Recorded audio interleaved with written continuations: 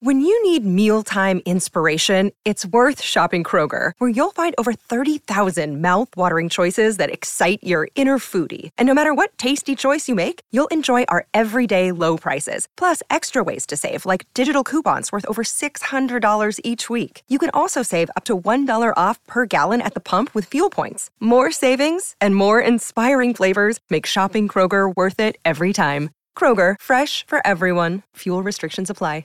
Hello, it is Ryan, and we could all use an extra bright spot in our day, couldn't we? Just to make up for things like sitting in traffic, doing the dishes, counting your steps, all the mundane stuff. That is why I'm such a big fan of Chumba Casino. Chumba Casino has all your favorite social casino-style games that you can play for free anytime, anywhere with daily bonuses. That should brighten your day a little. Actually, a lot. So sign up now at ChumbaCasino.com. That's ChumbaCasino.com. No purchase necessary. VGW Group. Void where prohibited by law. See terms and conditions. 18+. Hey guys, it is Ryan. I'm not sure if you know this about me, but I'm a bit of a fun fanatic when I can. I like to work, but I like fun too. It's a thing. And now the truth is out there. I can tell you about my favorite place to have fun. Chumba Casino. They have hundreds of social casino style games to choose from with new games released each week. You can play for free anytime, anywhere. And each day brings a new chance to collect daily bonuses. So join me in the fun. Sign up now at ChumbaCasino.com. No purchase necessary. VGW Group. Void where prohibited by law. See terms and conditions. 18+. It's time for today's Lucky Land horoscope with Victoria Cash. Life's gotten mundane, so shake up the daily routine and be adventurous with a trip to Lucky Land. You know what they say, your chance to win starts with a spin. So go to LuckyLandSlots.com to play over 100 social casino-style games for free for your chance to redeem some serious prizes. Get lucky today at LuckyLandSlots.com. Available to players in the U.S., excluding Washington and Michigan. No purchase necessary. VGW Group. Void where prohibited by law. 18+. Terms and conditions apply.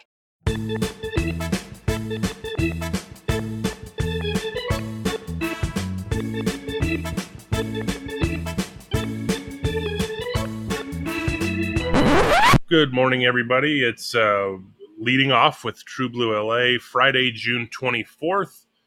This is Eric Steven, and for the first time on this format, I have a guest.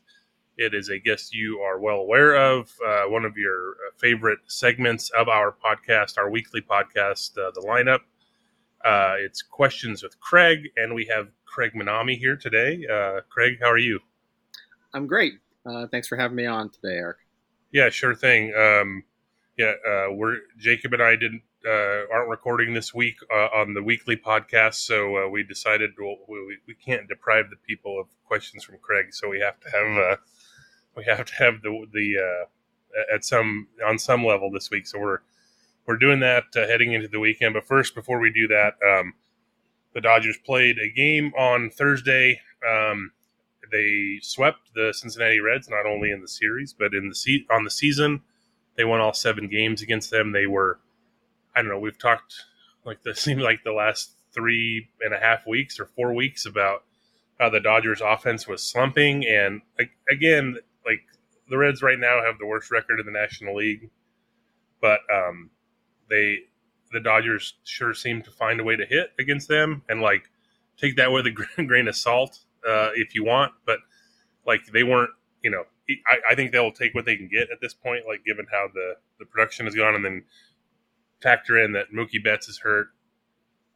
Edwin Rios has been hurt for a little while. He's going to be out for longer than expected, I think, given the news earlier this week. So anything they could sort of get is a good sign. I don't know, but it seemed pretty good. Were you able to watch? I know we had a 9:30 start on Thursday. Were you able to watch at all?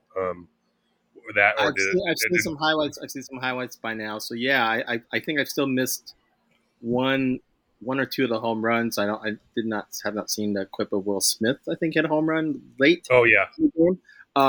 But I just see Freddie Freeman seemed to just seems to be just swinging the bat really well and just really just hit a no doubter. But it was nice to see Max Muncy have a good game. I think, yeah, exactly. Muncy had, I think John Wiseman tweeted this out yesterday, and I guess I was aware of it, but not. It made me do a double take because I didn't think about it. But since that first game back when he had the intentional walk and then the 3-run homer, he hadn't had an extra base hit since then, and that was 2 weeks ago. So yeah, to see him, like, I think you mentioned the Will Smith home run, then like Trace Thompson added one later. It seemed like every home run was like tape measure style home run. Like, I don't know, that's the ballpark. If the first three were off Hunter Green, who has like amazing stuff, but is still sort of figuring it out as a rookie. And his fastball seems very straight. So if you do hit it, it's going to go a long way. And that seemed to be the case today. But yeah, they were no doubters, all those home runs. But yeah, they're doing pretty well. So we're going to do like the normal questions from Craig today. But before, I want to ask you, it's not a trivia question per se, but I'm including you in our season contest. I want you to make a prediction. So today, I had not realized how many doubles Justin Turner had. He had 2 doubles on Thursday, giving him 20 on the season. Freddie Freeman has 23. Chris Taylor, who's been sort of a doubles machine this month and of late, has 18. Trey Turner also doubled on Thursday. He has 16. So all 4 of those guys are on pace for, I would say at least 35 doubles, if not 40 or 50 on the upper end there. Then you have Mookie Betts, who again currently on the injury list, 13 doubles. Cody Bellinger at 13. Those 2 are also on pace for over 30. So my question to you for the contest first is the Dodgers record for players with 35 doubles in a season is 4. I mean, or the LA Dodger record is 4. The Brooklyn Dodger record is 5. It's the latter set in 1932. But I'm only going to say, do you think they're going to get 4? So do you think they're going to have 4 players with 35 doubles? And then taking it one step further. Oh, I had this wrong. Excuse me. So this is okay. Let's step back here. 35 doubles. The record is actually just 4, and they did it in 2014. They've never done it in Brooklyn. 4 players with 35 doubles. So, A, do you think the Dodgers will equal or match that or equal or better that this year? And do you think they will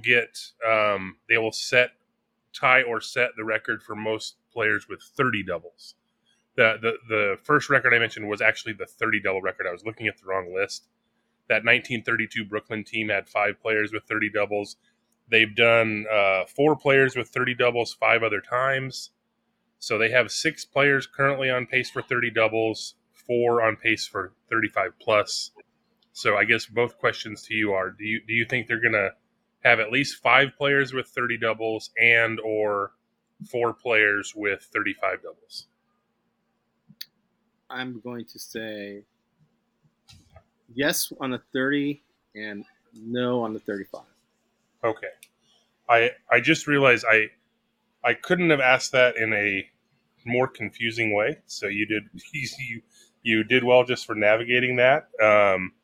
So yeah. Okay. I will add that to our list of bets that I sometimes forget to go back and track. We've already had some bets based on earlier questions from you that have been settled.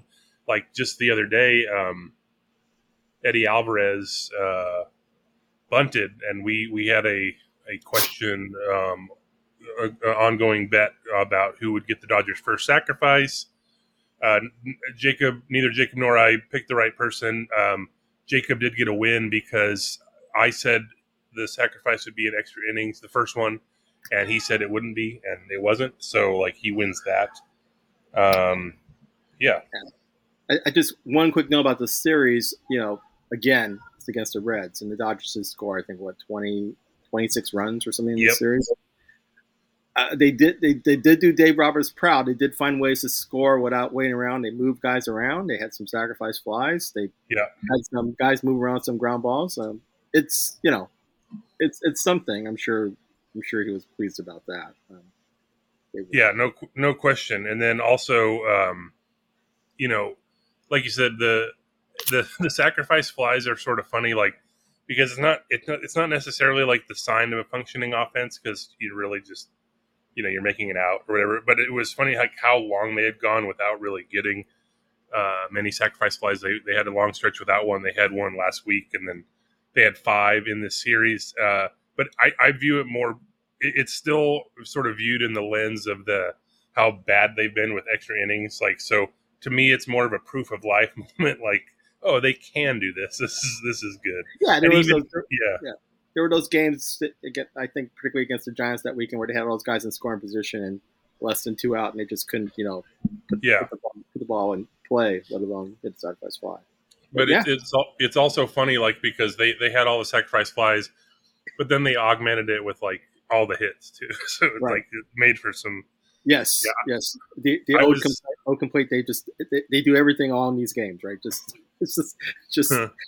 everything goes well for them when they. I was secretly mad that the Dodgers didn't stop at 8 runs today because I made. Well, I guess I'm not mad because I got the tweet out, but I was going to make a joke in the recap about how the series was toll free because they scored 8, 8, and 8. It was just a stupid joke, but then.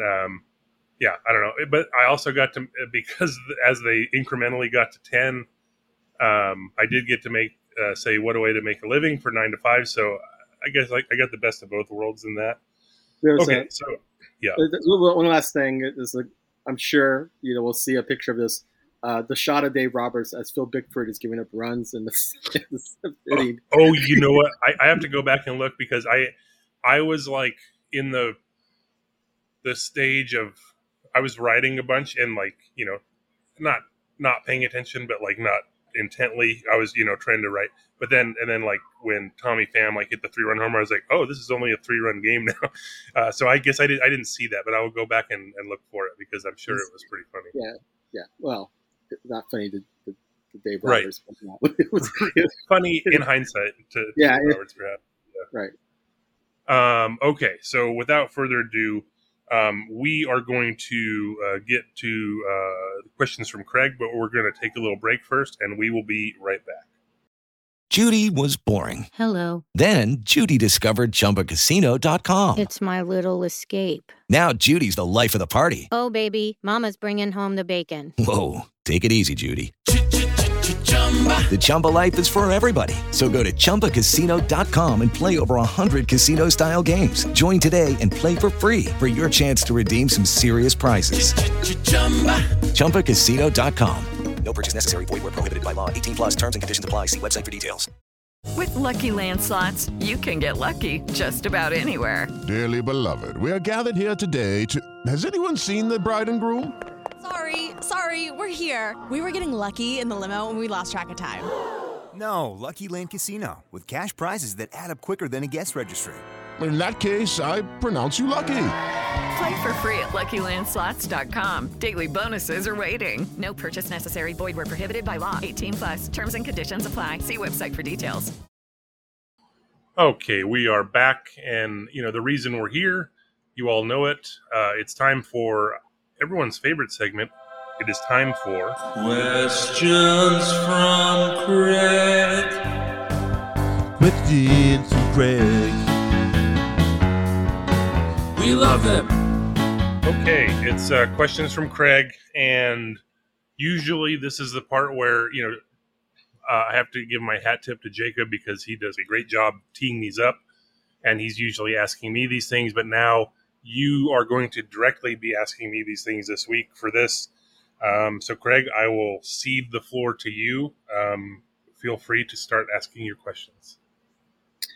Thanks, Eric. So, great to get a chance to ask the questions myself this week. So let's go back. We're, of course, in June, and I know this is something you like to call back on. One of your favorite stats is Pedro Guerrero's great June of 1985, where he just did all these great things. And so a lot of these questions are going to be circling around that month and other Dodgers who have not done as well as Pedro, but close in June. So the first one deals with Pedro Guerrero set a record, 1.297 OPS for in June. It's LA Dodger record with minimum 100 plate appearances. And can you name? There are 7 other Dodgers who had at least a 1.1 OPS with 100 plus plate appearances in June. Can you name them? And the hint, they all did it after Gurriel. So these are all post 1985 Dodgers. And this is all in June? This is all in June, right? We're just talking about the split in June. Okay, so you have a bunch of guys with an 1100 OPS in June. Okay, so I don't remember like sometimes specific months like this, but I'm just gonna start naming people and see if I can get them. So first one that came to mind was Cody Bellinger. That's correct. He did it in 2017, a 1.104 OPS. All right, and then let's go here with Matt Kemp. Matt Kemp, yes, June 2011. You might see a theme about the players and the years they're doing the same. But yeah, June. Yes, it's the third highest at a 1.268 OPS. Oh God, okay. Well, there was a thing I forgot. I was looking up something recently. So this must have been. Oh no, it was 2017, and at the time, because I think so. Alex Wood started 10-0, and Tony Gonsolin's 9-0 right now. And I was trying to figure out when the last time a Dodger was 10-0, and it was Wood in 2017. I was looking back at an old recap for something, and I mentioned in there that the Dodgers had set a record for team home runs in the month with 53, and I think they they probably beat it the next year, I want to say. But but now I'm struggling to figure out who did it. So just on that theme, so trying to pick a 2018 person, I'm going to say Max Muncy. Max Muncy. Yes, okay. Sir. 1.176, June 2018. And then, so if we're going back to just the strong season part, let's go with Adrian Beltre. Not Adrian Beltre. Okay, so he missed out in 2004. So here's the thing. So Shawn Green heading in. So his 4-homer game was the end of May, or like the last week of May. And he was really struggling before then. I seem to recall he went on a hot streak, but I don't remember like how much carried over into June. But I'm just going to say Shawn Green, assuming 2002. But that's my guess. You're right. Shawn Green, right on the nose, 1.1, sorry, in June 2002. Okay, so do I still need 3 more? You still need 3 more. Okay. 3 more. Let's go to the well here with Mike Piazza. Mike Piazza, June 1997. They only did 1.228. Okay, so given the era, so there were Eric Karros was famously is a strong word, but famously never made the All-Star team. I think he had a very strong case at least twice.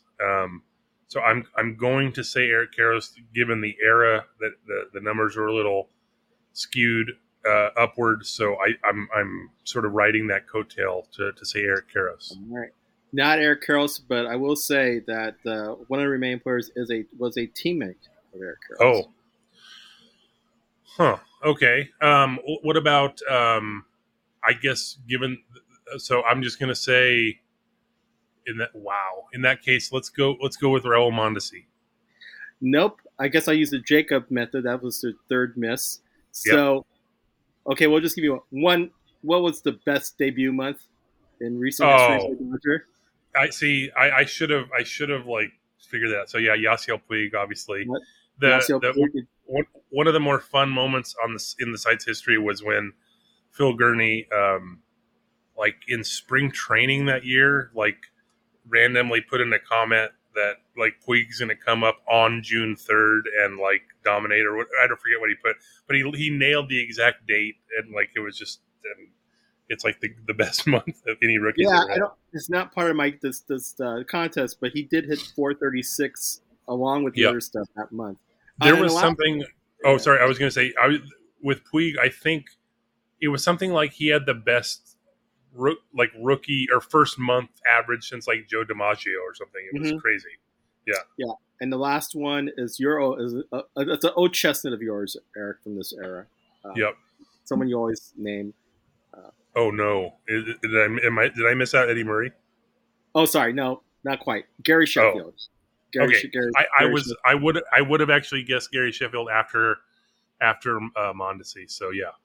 Okay. So the other thing, of course, Pedro Guerrero set a franchise record, Dodger franchise record with 15 home runs. That also broke a Dodger franchise record of 12, held by 2 Dodgers that hit 12 before him. There are a total of 5 Dodgers who have hit 12 or more home runs in the month of June. Can you name those other 5 players who did not quite match Pedro Guerrero's 15? Okay, so I'm going to go back to I think one of them is Cody Bellinger in 2017. Yep. He had 13. He is second. Yeah. So the rest have hit 12. Yeah. And one is from Brooklyn as a hint. The other ones are okay. I was going to guess Duke Snider either way. Duke Snider, 1955 hit 12. Then my thought process on this is that the remaining 2 is going to be one before and one after. There's 3 remaining. 3 remaining. Okay. 3 remaining. Sorry. One of them is the one who tied. This may help. One is the one who tied Duke Snider with 12. So this is before Guerrero. Yeah. And the other 2 came after Guerrero. Sure. 1985. Okay. So big home run totals were hard to come by for a little bit. Obviously, they had the late 70s guys. Oh, God. So now Ronce had the big April, but even that was they started late and he hit 10 home runs. I know we're talking about June here. I'm trying to talk myself through this logically. I'm just gonna go with Steve Garvey just to throw that out there. Steve Garvey, 1977 at 12, he tied Duke Snider. Okay, and then the ones after. So I think I'll go to the well again with Piazza. Not Piazza. So you've missed one. Okay, then Sean Green. Sean Green, 2002. And then the one I failed to guess last time, Gary Sheffield. Gary Sheffield, 2000, right. So you nailed all those guys. Nice. So Pedro Guerrero, in this question 3 of this trivia questions, Pedro Guerrero scored 27 runs. Actually did it twice. Did it in 1984 and 1985. He's one of 5 LA Dodgers to score 25 or more runs in June. Some of these, 2 of these names will be real familiar. One will not. Yep. So can you name the other 3 players? Yeah. So we got the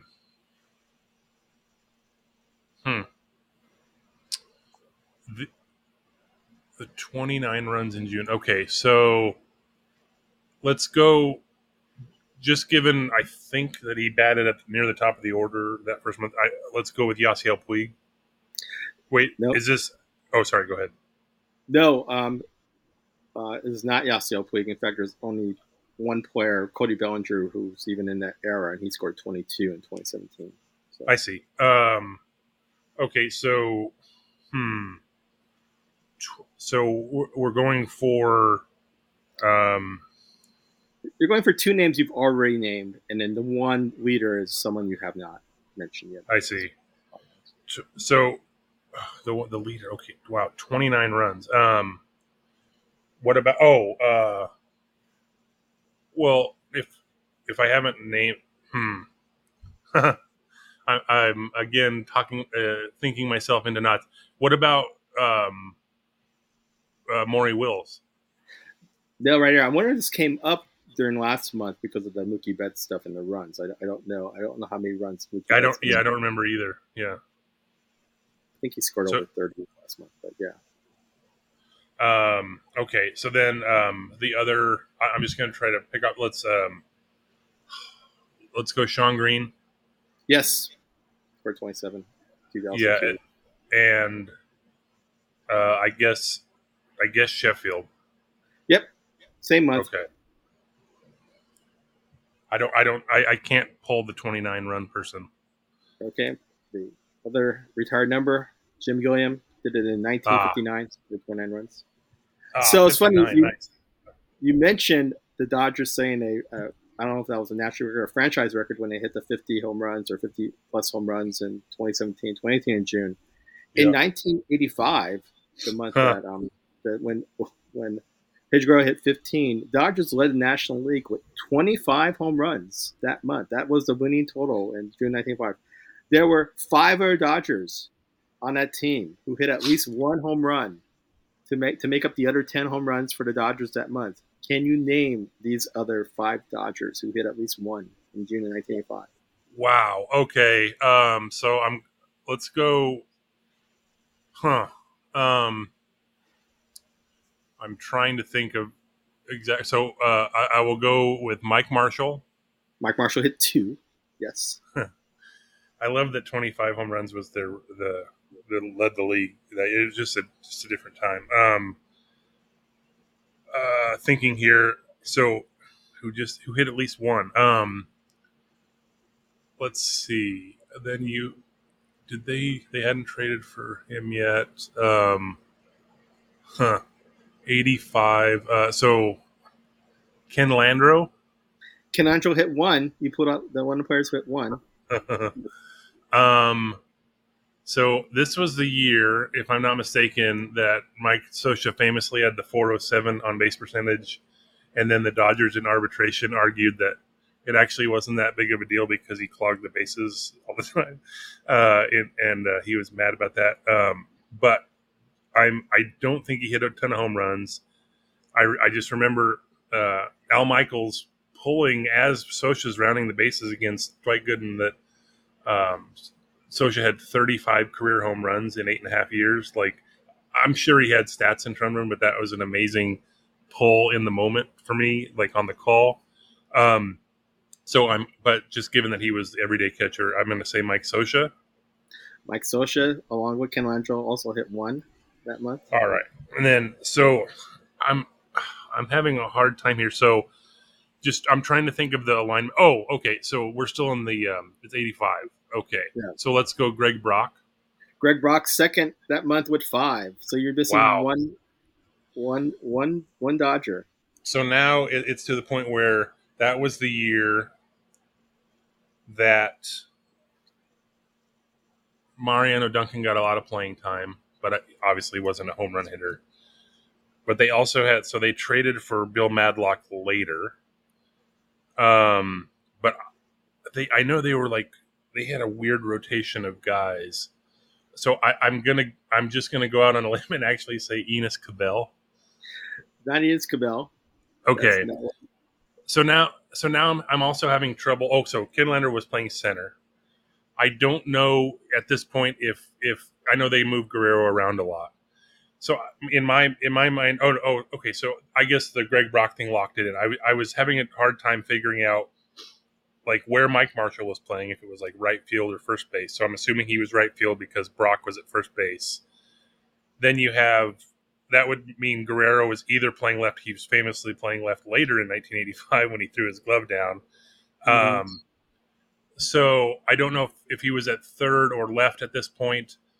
But that's why I guess Enos Cabell. But oh man, so you basically have Bill Russell on his last legs. You have let's go with Dave Anderson just as another stab in the dark. What a great pull! Dave Anderson was the other guy with 1 home run. Wow, and he did not hit many home runs, but he was at least a guy who could hit home runs. Like the most famous Dave Anderson thing is being on. Right, was not hitting. Was not hitting. Right. Yeah, was being on deck for a little bit of time. Question number 2, and interesting. Yep. You kind of went here in a different way. Last year, the Dodgers had 25 players who hit at least 1 double. Oh man! currently they have 14 out of I think 16 or 17 guys who've actually come to bat this year. Mm-hmm. For the contest, and it could be for the two of us right now. Jacob could join later if he wants to. Do you think the Dodgers will have 22 or more Dodgers with at least one double? So that would be 8 more players on this roster. Oh man! Double. So that would require what it looks like. So they've had what? Is it 2? I guess no, 3 if you count Stephen Romero, right? He hasn't batted yet. So Eddie Alvarez, Zach McKinstry have yet to hit a double. So if we're assuming at some point they might, that would get them to 7 or 16, and then I guess Stephen Romero maybe. Wow, 22 is a lot. So you have this weird thing right now where I mentioned it on the podcast yesterday, where they're in like the Billy McKinney zone, where last year they got, they were cycling through bench people. They traded for Billy McKinney. It's like, oh, they got a guy who could play outfield. That's cool. And then next thing you know, he started 10 straight games and like 20 games in a month or something.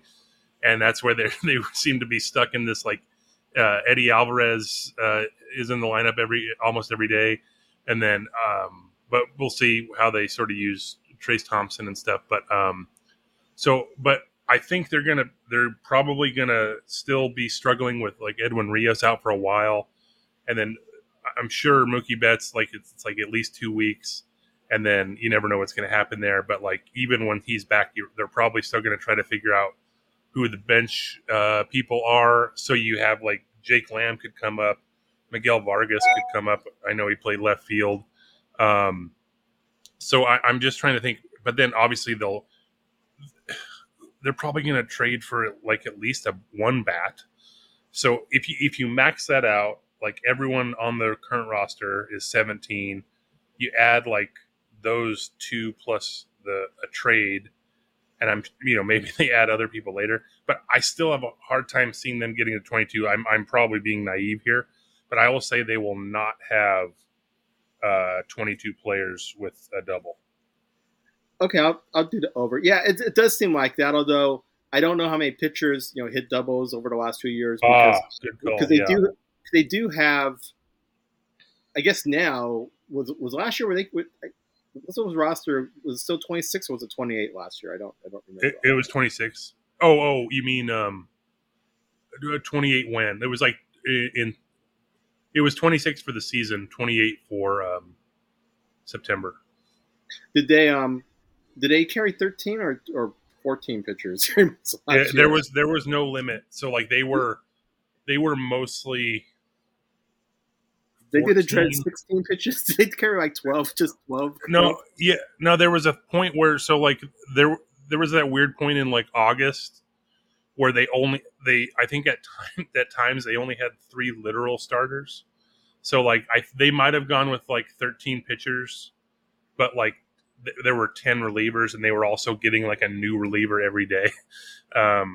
So because they were churning through guys, so it was like maybe a little different. But yeah, they've been doing the like heavy pitcher stuff for a while. Yeah, I think the difference is that it's hard to get those bench guys in without having to pinch hit in games. I think that's that's the one. I guess I guess I don't know if upside's the right word, but with like Eddie Alvarez starting, or they're at this point where one of the quote unquote bench guys has to start every day basically till Mookie's back. And you have a thing where that's a guy Dave Roberts will pinch hit for. For the most part, right. The rest of the lineup is pretty regular. So, like, at least it gets not. I don't know. This sounds condescending. I don't mean it to be, but like gets him engaged. Like, it's a little. It's like a tip of the cap to Dave Roberts. Like, let him have his thing. That kind of. He hasn't. I don't. The thing. That's the real tragedy of the DH coming in, and I still am pro DH, but Dave Roberts doesn't really get to make double switches anymore, and that's just sad. It's he must be sad about that. Oh yeah, it was another designated hitter home run. I was following that for a while, but they kind of just bypassed all their records with home runs hitters with designated hitters. That might be a contest later to see who ends up with the lead the Dodgers Yeah. Hit her home runs at some point this year. Third question. One Dodger who's hitting well and going in, and after today's game, I'd say is hitting slightly a little underneath this, but he was going in today's game. Gavin Lux was hitting, 357 with a OPS over 9 was 939 in fact. And there's always talks on the board and talks on Twitter and social media about moving Gavin Lux up. He did move up a little bit today, mostly I think because Austin Barnes was in the lineup. But what do you think? You like him in the 9 spot going forward, and if the other guys hit, is that a good spot for him? Yeah, they're in this weird spot where, like, we've talked the last, I guess since Mookie got hurt, about how, like, who are they going to bring in? Like, who are they calling up? Like, there was thought it was going to be like Jake Lamb. There was, what about Jacob Amaya? What about Miguel Vargas? That kind of stuff. And then they went and traded for Trace Thompson. But, like, no matter who they're bringing to that spot, like, it's still up to, like, the regulars to sort of decide things. But I think Lux, I know they like him, like, in the bottom of the order to, like, sort of set up the sort of devastating 1-2-3 when Mookie's in, and you give Mookie, Freeman, Trey in a row. But, like, at the same time, some of the guys, like Max Muncy's been struggling for a long time now, and like, he was struggling, like, again, he's coming off an injury. He was struggling the second half of last year, not to the point where you would bench him, but, like, you don't have to hit Max Muncy fourth every day is the main thing. So, like, I think if they're flexible to that, you can do stuff like Will Smith is what would be batting fourth if Mookie was healthy. So, like, that solves some of that. And he's just up to third now. So today or Thursday, I guess, they did move Lux up to 7th, which counts as sort of movement. He's usually hitting 9th. But they also had Austin Barnes catching, so he was 9th when they moved Bellinger down to 8th. I had actually forgotten this. He had started batting 8th 3 other times earlier in the year, and he's batted 7th almost the whole year, Bellinger. I guess I had forgotten exactly that. I not that I don't pay attention to the lineup. I do. It's just, like, sometimes I sort of forget, like, the blind spot. I know they moved Taylor up recently, basically over Turner. Justin Turner, they've been using him, like, more in the 6th spot. I know they batted him 7th the other day, which was the first time since, like, 2014, but also he was hitting like a person who should be batting down there. So I think it wouldn't be the worst if they were more flexible with that. Like, but at the same time, all those guys, they have to have, like, all those guys hit. So as long as if you put them in comfortable spots for them to get them going, like, my thing is, like, as long as everyone who should be playing is playing, like, the order is whatever, like, it doesn't bother me. I know there are exceptions to that, like you wouldn't have, like, Mookie Betts batting 6th or something, but even him is, like, a question, because a lot of people would rather have Trey Turner batting leadoff and Mookie Betts 3rd, but I think this falls into the thing where it's not as easy as just, like, plugging people in. I think if you have Mookie Betts, who's signed through 2032, he's your front-facing star. If Mookie Betts says, I'm more comfortable batting leadoff, you let him bat leadoff, and, like, you just figure the rest out. So yeah, I don't know. I tend not to have that much of a problem, because it has been weird this year, because it's been, like, the most regular lineup they've had since, in the Roberts Friedman era. But yeah, I don't know. It would be fine if Lux moved up. Like, he doesn't have to have bat 9th all the time, but I don't know. Even if, like, you have, like, I guess would be, like, Muncy, some combo of Muncy, Turner, Bellinger at the bottom, they still have to hit, right? Like, so, like, sure. I don't know, but yeah, I'd be open to, like, moving guys around, like, at least. But that was a long-winded answer. Sorry. Question 4: Mike Trout is back being Mike Trout this year, and currently he ranks 14th for a player on a single franchise in Baseball Reference WAR with 80. There are 6 all-time greats who have over 100 B-WAR for one franchise. Mike Schmidt being the most recent vintage player, certainly the only player in the free agency era to do it, is 106.8 B-WAR. My question to you does basically, he has a long-term left. He has like 8 more years with the Angels, and doesn't appear like he'd be tradable just even for monetary reasons. Do you think that he will join them, and do you think he even can reach the greats as Stan Musial and Ted Williams, who have over 120 B-WAR in their careers for one franchise? That's a great question. So now I'm thinking of this. So is this? It looks like this is only counting people who only played for one team, right? Like, right. I did not like take players who played for like Willie Mays, of course, had and Hank Aaron had most of their WAR, with the Braves and with the Giants, but they did have a little bit. So yes, these are only players who played for one team. Yeah. Okay, that makes sense. So yeah, I was trying to get in the headspace of it. So, but no, I do think I think Mike Trout is also fairly loyal. I know everyone brings up that he's like a Jersey guy, loves Philadelphia sports teams, and they always try to get him back to Philadelphia. But I think he generally likes being with the Angels. Obviously, he would want to win, and I don't know. I'm sure there's a breaking point, like if they just keep not winning. But I do think he'll stay with the Angels. So he's a certain candidate. Now, obviously, injuries are going to play into this, and then we saw with Pujols just rocket ship upward trajectory, and then slow. It wasn't that slow, just but this decline once he signed with the Angels, the back half of his career. So, but that said, if Trout's already at 80, it doesn't take a ton to get him into the hundreds. Now, he's 30. He's only quote unquote only 30. So does he have it in him to have it another 40 WAR to get into that top tier? Oof, it's tough to say no to that, but it's also I don't want to dismiss how difficult it is to be even a 4-win player for a decade. That's a very good player, even if it would be a massive downgrade for Trout.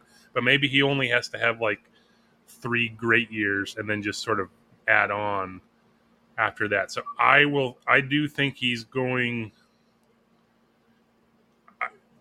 just limiting this to 120. I do think he's going to get to the 120 mark, right? At least. Yeah. So I will put that faith on him and I think he gets there. And now for the last question, as I would tell you, this is always the hardest question for me to write because I have to figure out what I haven't asked before. But I was almost going to think about soup because I know Jacob doesn't eat soup and he wasn't here today, but it's the middle of summer. So, but another food that's always a treat is bagels. And so I was wondering, do you enjoy bagels? And if you do you prefer kind of just your plain egg bagel kind of one, or do you like kind of the onion or everything bagel, or do you like a sweet bagel, cinnamon raisin, or that kind of style? And would you use them in a sandwich if you could? So bagels for me falls under one of those things where I'm not mad. I wish I would have come to it earlier in life. Growing up, we very rarely, if ever, had bagels in the house. It was just me and my mom for the most part. And my preference at the time was English muffins. If we went to IHOP or Denny's or something, I would always ask for English muffins as the side. But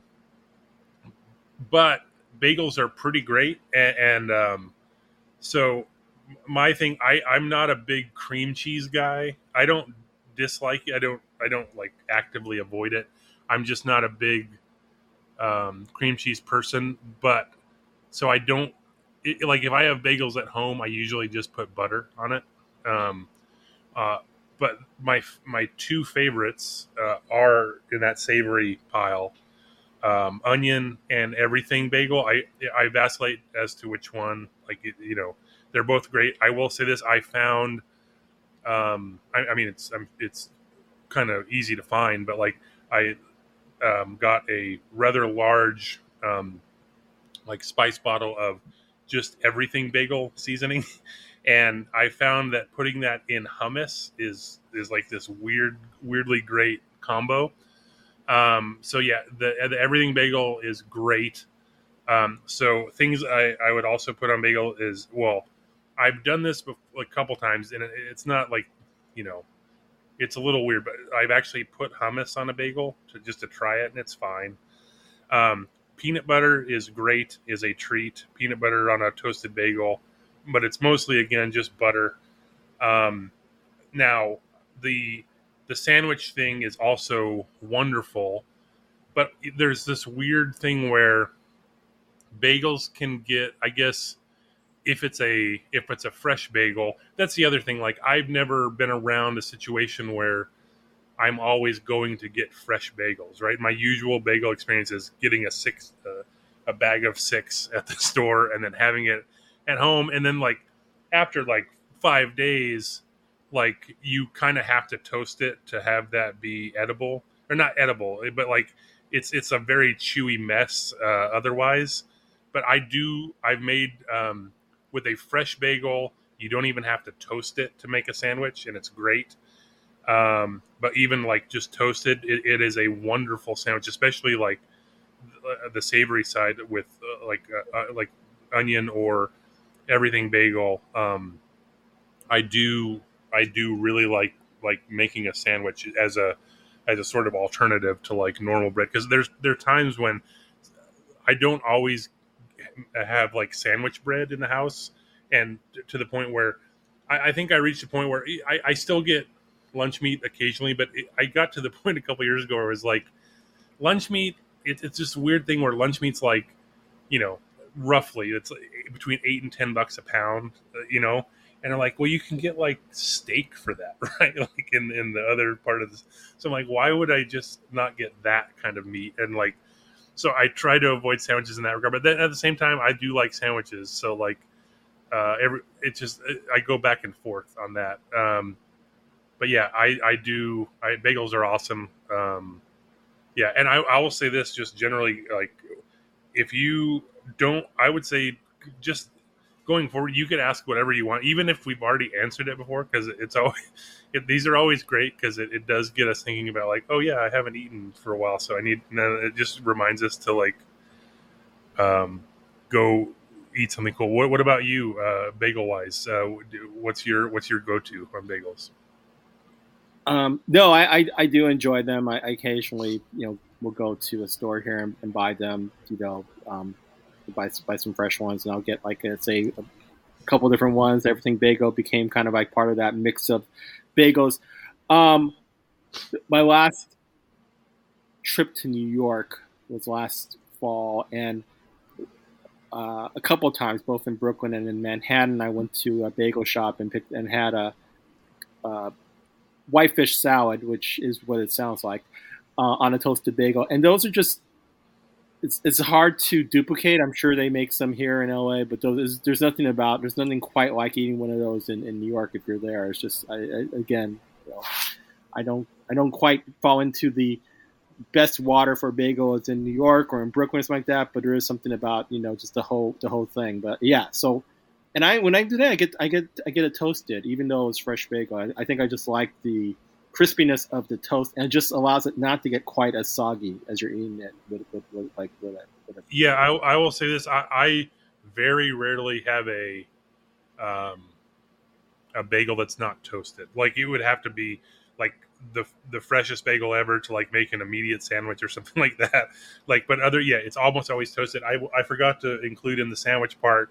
So usually if I'm having a bagel, it is literally with breakfast, and I'll make like some sort of egg scramble. And I just eat the bagel alongside that. Sometimes, so I'm a person who doesn't like cheese in their eggs, but I think it's mostly, what I don't like is putting the cheese into the raw beaten eggs and then scrambling that. It grossed me out as a kid. I don't like the taste. However, onto a cooked egg, occasionally I will make the sandwich, like a breakfast sandwich with a toasted bagel, and just throw eggs or some sort of meat on there. And then like a melted slice of cheese is a great thing to add on there. So like I do like that texture. But yeah, so it's great. Bagels are great. Bagel sandwiches are great. Once again, you have regaled us with great questions, and now I am hungry. And I can't thank you enough, Craig, for coming on. And thanks for listening, everybody. The Dodgers have a big series this weekend in Atlanta. You might have heard of it. Freddie Freeman is going to get a lot of cheers. Going to be a lot of tears going on this weekend. And thanks for listening, everybody. We will talk to you next week.